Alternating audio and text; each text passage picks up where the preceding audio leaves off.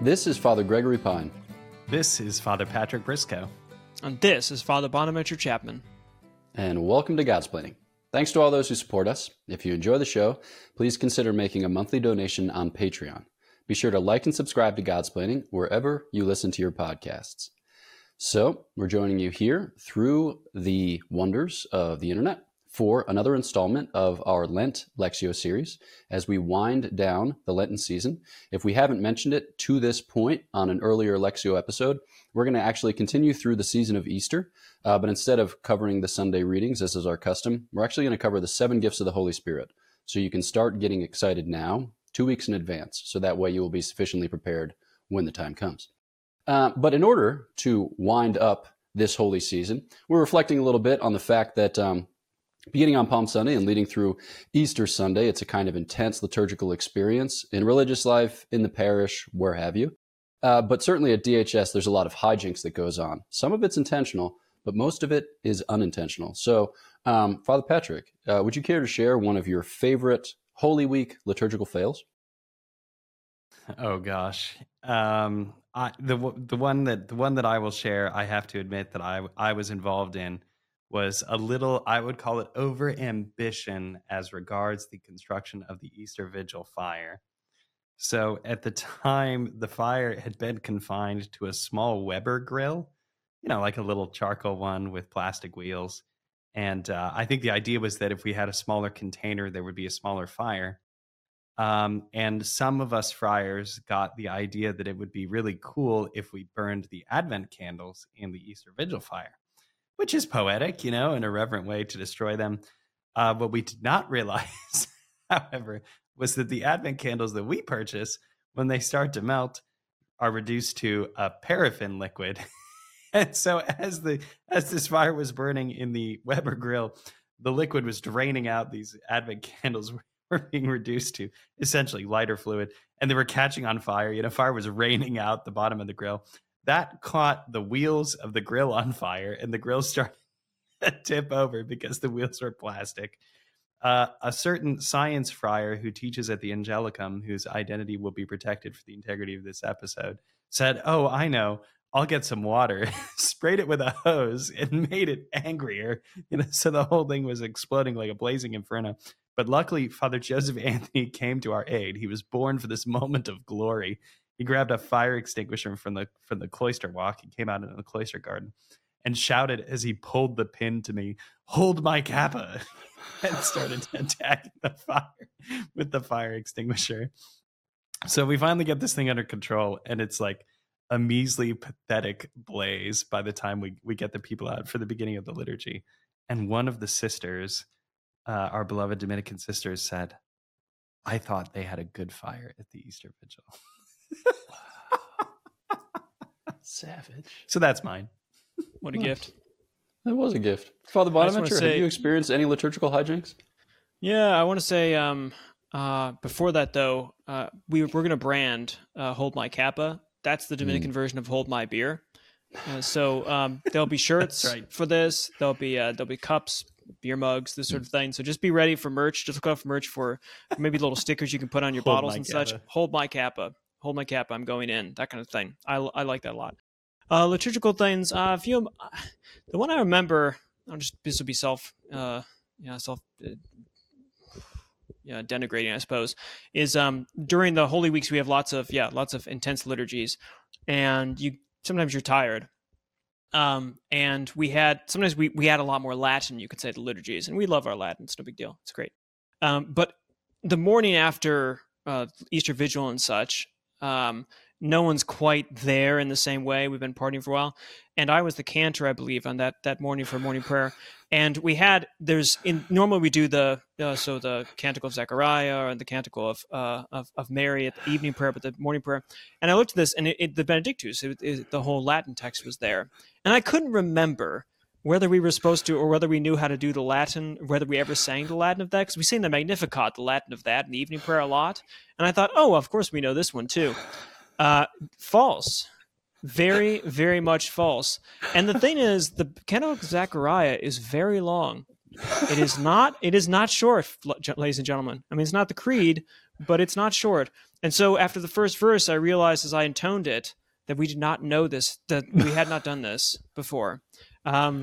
And so Latin took, well, let's just say it got some cool pronunciations that morning. And you, as a student brother, it's exciting because you look across at your formator and you can see the future. You can see that there is going to be a discussion with a certain man, maybe more than one, that will not be soon forgotten. And that's the only way you learn anyway. So that's my, Benedictus, collapse of Benedictus at morning prayer. I'm not sure if anyone remembers that, but that's mine. Nice. Well, in classic Saint Therese fashion, I might just go for a twofer. So there's the one where you and I were cancers on Good Friday, and I would say this. Oh yeah. I would say that you're a good singer, and I would say that I'm a middling singer who sometimes gets away with singing whilst alone, provided that there's no background music, because if so, I'm going to be at least a quarter tone, probably like a half tone flat. But fortunately, the tune was like a kind of angry pirate ship tune, so we were forced to practice it any number of times. And we delivered the goods for the responsorial song that was. But then you were chanting the gospel. You were one of the three members of like the Schola who were performing, as it were, or, singing the gospel according to St. John. And so you went up towards the sanctuary and you left me at the ambo so that I could sing the very, very humble gospel acclamation. But I was so overwhelmed by the fact that I didn't know what I was doing and that I hadn't rehearsed it that I just started making stuff up again. But it was one of those moments where you look around and everyone in the chapel is just like simultaneously pitting you and hating you. I was like, I didn't mean to ruin this moment either, which was a heartbreaker for me. But then the other one was, Father Patrick, you and I were cooking the Easter meal. So like we got up at whatever o'clock and had mass at dawn, and then we started cooking at 6:47 made up time. So we had already been cooking for a couple hours once the community convened for their mass. And you had volunteered to participate in a brass quartet, I think, who was supposed to bring in the Easter solemnity with solemnity. And you disappeared you disappeared at a certain point after having been cooking, I don't know what, for like the past 4 hours. So you were, I would say, wrist deep in the ingredients of our forthcoming meal. You left, you came back 7 minutes later. Total zombie. You came back, 7 minutes later and was like, hey, how'd it go? And you said something to the effect of, it went. Also, it may or may not have sounded like a bunch of drunk Muppets. Oh, it did. I was there. It absolutely did. So I can neither confirm nor deny as to the goods itself, but to experience it from a distance was a great joy for me. Ooh. Okay. Having reined that in, let's turn now to the readings for this Palm Sunday. And to bring it in, we'll start with the Collect of the Mass. Let us pray. Almighty ever-living God, who has an example of humility for the human race to follow, caused our Savior to take flesh and submit to the cross, graciously grant that we may heed his lesson of patient suffering and so merit a share in his resurrection, who lives and reigns with you in the unity of the Holy Spirit, God, forever and ever. Amen. All right, Father Patrick, would you take us into the first reading? A reading from the book of the prophet Isaiah. The Lord God has given me a well-trained tongue, that I might know how to speak to the weary a word that will rouse them. Morning after morning he opens my ear that I may hear, and I have not rebelled, have not turned back. I gave my back to those who beat me, my cheeks to those who plucked my beard. My face I did not shield from buffets and spitting. The Lord God is my help, therefore I am not disgraced. I have set my face like flint, knowing that I shall not be put to shame. The word of the Lord. Thanks be to God. So I am personally consoled by the fact that this word is a word addressed to the weary, not only because I myself am weary, but because I have a new appreciation for the weariness of humanity. For however many of the last years living in the United States, people talk about the new evangelization, and you're like, what need is there for a new evangelization? We just keep going from strength to strength. There's all kinds of energy and entrepreneurial spirit, and people are doing sweet things, and there are all kinds of cool apostolates, ... And then I moved to Europe, and things changed. And I have never encountered a kind of ecclesial weariness like unto the ecclesial weariness which I have encountered here. I will not state a place. It may or may not start with a and end with an Itzerland. But it makes sense to me why St. John Paul II called for a new evangelization, because I think not only is it an announcement of the good news to those who have already heard and maybe moved past the proclamation of the gospel, but it's specifically addressed to those who are weary of it, maybe antipathetic towards it. They might even just hate it. There have been a few encounters in the past couple of weeks where, just by virtue of the fact that I was a religious or a priest, people were like, let me vent my spleen. And I was like, fascinating. What are the chances I respond well to this? Probably zero. But the good news is that our Lord gives us himself, and he gives us himself specifically as the suffering servant.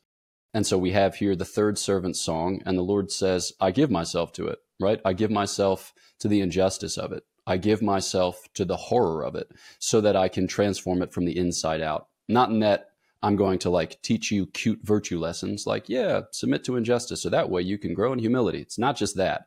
It's that we have in that an opportunity, a privileged place of encounter with our Lord Jesus Christ, who suffered and died for love of us. And so I think that's an essential feature of our proclamation of the gospel in certain corners, is that we're willing to suffer for love of him who suffered for us, and that is best suited to commend the gospel to to those hearers who might not otherwise receive it in any other way.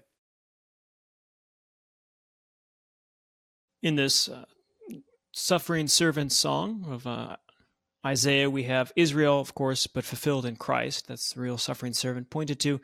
We find a disagreement about what to do and what is done with tongues. It's a sort of tongue battle, you could say.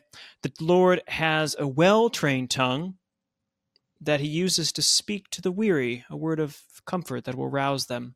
The Christ's words are indeed words of comfort, words that build up, they encourage, they redeem. It's whenever you're in trouble, whenever I'm losing my way a bit, I can pick up the gospel and hear the words of Christ, and they're encouraging words. They're words that give life, because of course he is the word that gives life. But what about our tongues? How do we use our words and tongues?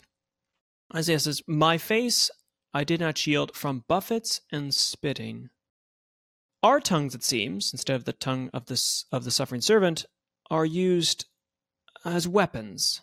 Not directly used against Christ, I hope, for the most part, but indirectly, as we direct viciousness towards those whom he loves, those whom he has called to himself, those who he considers his body.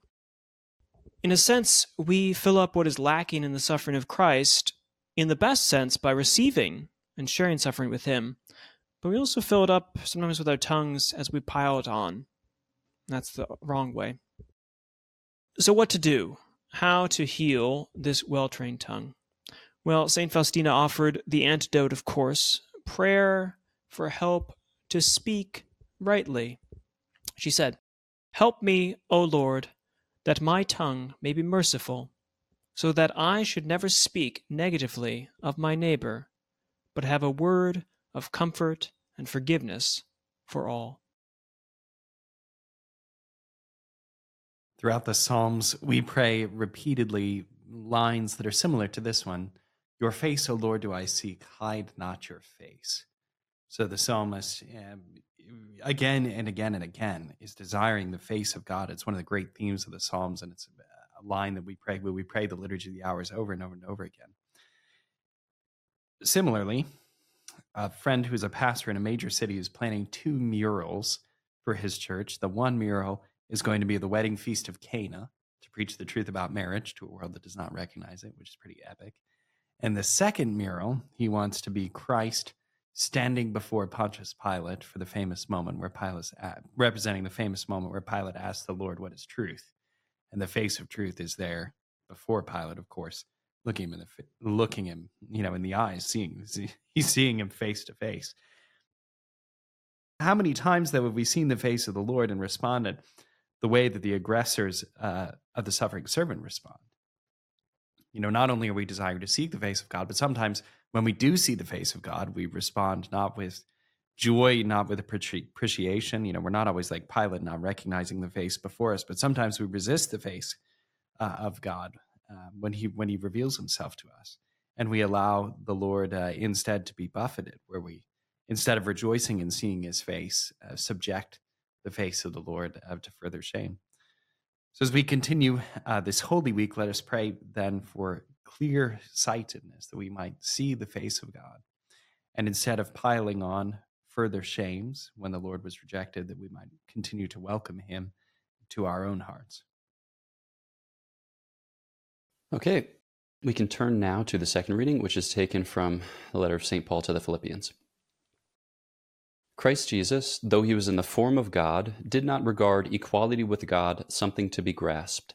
Rather, he emptied himself, taking the form of a slave, coming in human likeness, and found human in appearance. He humbled himself, becoming obedient to the point of death, even death on a cross. Because of this, God greatly exalted him and bestowed on him the name which is above every name, that at the name of Jesus every knee should bend, of those in heaven and on earth and under the earth, and every tongue confess that Jesus Christ is Lord, to the glory of God the Father. The word of the Lord. Thanks be to God. This great Pauline hymn of humility, Philippians 2, 6 through 11, which is so familiar to all of us, I hope, is one of the most beautiful passages in all Scripture, I would say. But even more beautiful is the man of humility, the referent of the hymn itself, Christ.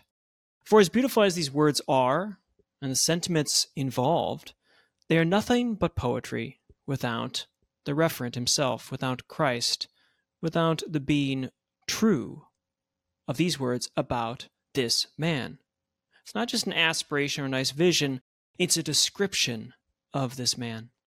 The hymn is an aspiration and inspiration to us because he is actually described in it. It's not a fine piece, but an invitation to know him, who it is about. We love this hymn not therefore because of what it does in us, makes us feel good, but who it brings us to. It draws us, directing our minds and then our hearts to this God of ours, who did not deem his own nature as something to be exploited, but rather his nature to be something handed over to the Father for us. And therefore, the referent of this hymn becomes not only Christ, but hopefully, who is the obedient one, most completely us, as we transform ourselves with him through his grace, so that we might in some way be humble servants as he is. So we let this hymn describe not only the God-man, that's not just what Paul was interested in as well, he wanted to describe us, that we as fellow humble servants offer ourselves to our Father because of his humility, and that we gain, therefore, ours.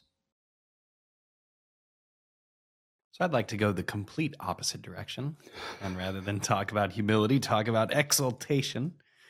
Because here at the end of this hymn of praise, which is, of course, as Father Bonaventure has said, has lauded Christ's humility, we get a sense of the regal nature of Christ.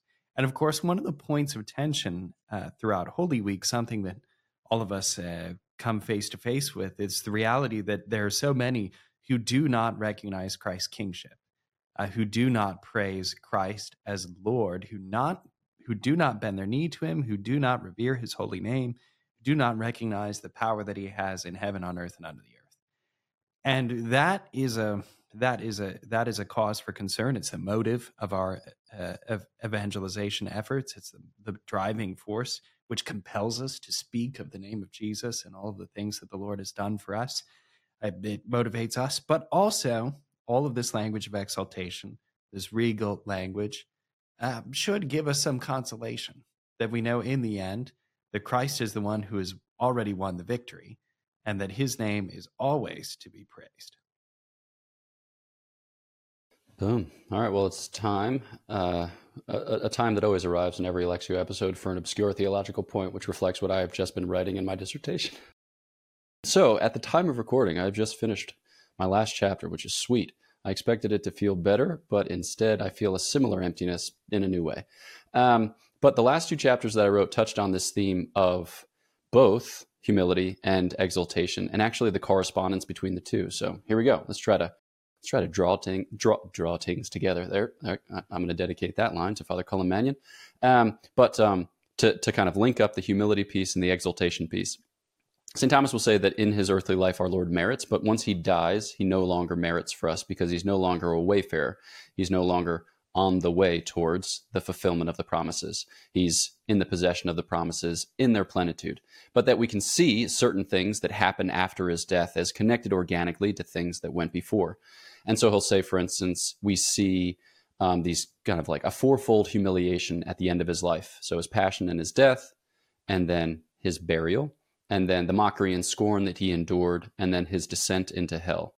And then he'll say that it corresponds to a fourfold exaltation, which transpires, after or with his rising from the dead. So to the first corresponds his resurrection, to the second corresponds his ascension, to the third corresponds his receiving the name above all names, and to the fourth, his sitting at the right hand of the Father and exercising judicial power, which is beautiful. I mean, just the association between the two is beautiful. But I think the simple point is that there is a correspondence between the humility and the exaltation, and that we go by way of the humility to the exaltation. But it's not an exaltation that would, arrogate all praise to oneself just because he's an egomaniac, because he's not. Notice how this ends. It's to the glory of God the Father. So it's a profoundly Trinitarian movement. The kind of V shape of this hymn is that you descend so as to ascend. And in ascending, Christ leads us up with him so that we can recover our Godward gaze and ultimately be reconstituted as sons and daughters, looking to the Father for the fulfillment of the promises which are already accomplished in Christ. So with that, let's turn to the gospel. And for the gospel, we're going to read the passage which begins the liturgy as part of the solemn procession of this Passion Sunday. A reading from the Holy Gospel according to Matthew. When Jesus and the disciples drew near Jerusalem and came to Bethphage on the Mount of Olives, Jesus sent 2 disciples, saying to them, "Go into the village opposite you, and immediately you will find an ass tethered, and a colt with her. Untie them, and bring them here to me. And if anyone should say anything to you, reply, 'The Master has need of them.' Then he will send them at once." This happened so that what had been spoken through the prophet might be fulfilled. "Say to daughter Zion, Behold, your king comes to you, meek and riding on an ass, and on a colt, the foal of an beast of burden." The disciples went and did as Jesus had ordered them. They brought the ass and the colt and laid their cloaks over them. He sat upon them. The very large crowd spread their cloaks on the road, while others cut branches from the trees and strewed them on the road. The crowds preceded him, and those following kept crying out and saying, "Hosanna to the Son of David! Blessed is he who comes in the name of the Lord! Hosanna in the highest!" And when he entered Jerusalem, the whole city was shaken and asked, "Who is this?" And the crowds replied, "This is Jesus, the prophet, from Nazareth in Galilee." The Gospel of the Lord. Praise to you, Lord Jesus Christ. I have not yet had a chance to visit Jerusalem, the holy city, but I do know that the Mount of Olives is part of the mountains that surround the city. It's the division. It protects the city from the desert. And the Mount of Olives is where the Garden of Gethsemane is located. From my understanding, the garden is at the base of the Mount of Olives. So what we have here is an important foreshadowing for what's going to come later in Holy Week. So Christ leaving the Mount of Olives to enter the royal city. Here on Palm Sunday, he does so with great exultation, with joy to welcome the crowds. And then, of course, as he goes forth from the Mount of Olives to his death, he is met not with celebration and exaltation, but with resistance and all of the other anger and animosity and enmity of the crowds as he's being led out to be crucified. Okay, but it begins in both places. Both the glorious entrance into Jerusalem and the departure for his passion begins at the Mount of Olives, you might say. There's a second kind of symbol here, which is very quiet, which is worth meditating on this week, which is that the olives, in order to be most useful, have to be pressed, right? That's where the beautiful oil comes from. And there's something about the passion where we can see this kind of action taking place in Christ's life, where he's just pressed, where everything is squeezed out of him, where the Lord gives forth his whole life. In addition to this visceral action, this work of the passion, this offering, olives play another role insofar as Christ is anointed several times with oil during this week. First at the house of Bethany, and then his sacred body will be anointed as is prepared for burial with oil or spices or nard. So here I'm having a little bit of fun with the symbolic interpretation, but we can see in the Mount of Olives, the place, the sign of the olives, foreshadowings of all that's going to come. So one thing that I'm struck by is that our Lord goes to his death willingly. So our Lord is not surprised by the events recorded in the gospel narratives. Rather, he foresees them and he embraces them. And almost like a museum curator who has a sense for where everything is in the building and is able to kind of lead you through the experience with a kind of narrative integrity, so too the Lord.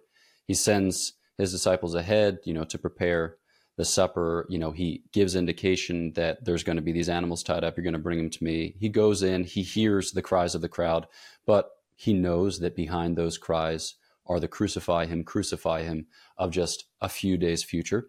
And it's to the point where, even as he is crucified and hangs on the cross, it's not as if death catches him unawares. The fact that he lets out this loud cry at the end, a lot of the fathers of the church read that passage and they say, you don't give out loud cries when you're dying of asphyxiation. You do that when, as the only begotten Son of God in human flesh, you show the fact that you have embraced what lies in store. And so I think that, a lot of people, like a lot of us in the 21st century, we were looking for organic ways to follow our Lord Jesus in his passion, death, and resurrection. And we realized that, there are two basic options or two poles to the spectrum. One is the wholesale embrace of modernity, whilst trying to convince ourselves that we're being charitable and compassionate, but realizing that we've actually just lost all sense of self. And then the other end of the spectrum is to be a complete and absolute troll, like to never have a conversation with another human being on account of the fact that they could debase your otherwise pristine discipleship. And so we're all trying to reckon with the difficulty of living in between. But I think that it's helpful to recognize that we know how this ends. We're going to die. And the Lord has given us what it takes to be competent in this progress or in this march towards Calvary. We're going to die on a hill. And we might have some say in which hill we die on. And we don't want to make a grand gesture which will amount to nothing and change no minds and hearts. We want to do something which will make of our lives meaningful, purposeful testimony. But we know how it ends. So I think that takes some of the bite or some of the sting that fear would otherwise bring to bear, because we've seen it. And that gives us the wherewithal, that gives us the strength to follow him who has gone before us. In my Protestant days, one of the important activities that you did intellectually was to solve scriptural puzzles, to find out and how to solve certain tensions in the text, you could say, Gospels and otherwise.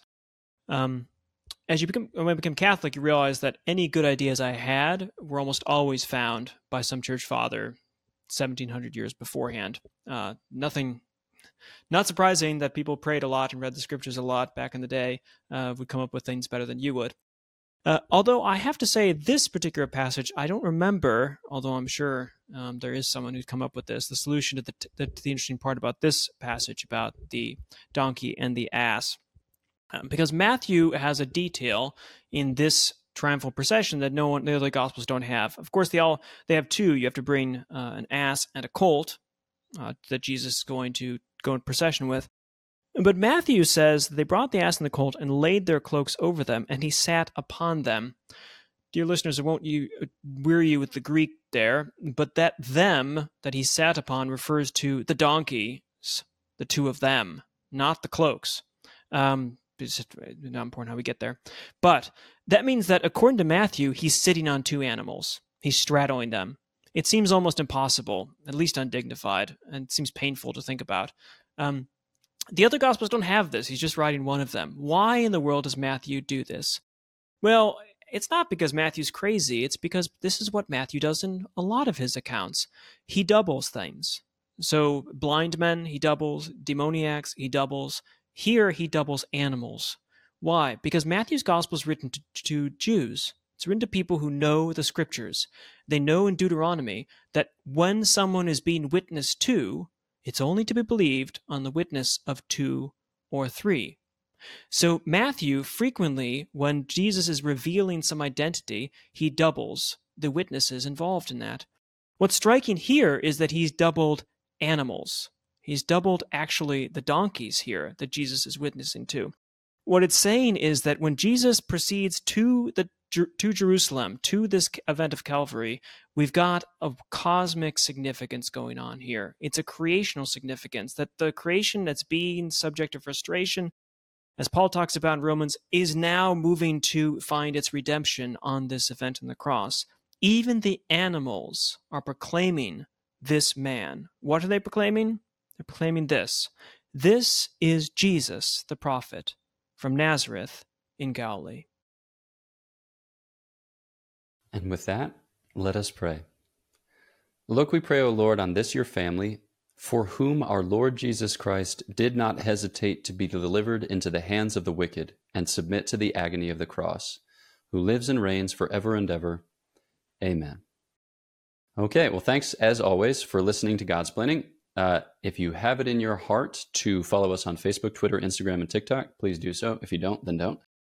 Like the episode, subscribe on YouTube or your podcast app, leave a 5-star review. We encourage 5-star reviews, which make special mention of how awesome Father Patrick is. They play well. If you'd like to donate to the podcast through Patreon, follow the link in the description or the show notes. Also, you're going to find announcements. Well, you've been hearing announcements for the past month about our upcoming All-Comers Retreat, which is to take place outside of Philadelphia at Malvern Retreat House the weekend of June 16th through 18th. So you can find applications for that retreat at godsplaining.org, and you can just follow the link in the episode description or show notes. So we're really hoping to see you there. And we've had generous donations at our last appeal at the end of last year, so as to reduce the cost of that, to make it more accessible. So we're really hoping to meet a lot of our listeners and form more solid relationships, which would otherwise just go by way of the internet. So yes, very much looking forward to seeing you there. Also in the show notes and episode description, you'll find links for merchandise. The Hold My Kappa merchandise is not yet available, but stay tuned, stay posted. All right, know of our prayers for you. Please pray for us, and we'll look forward to chatting with you next time on Godsplaining.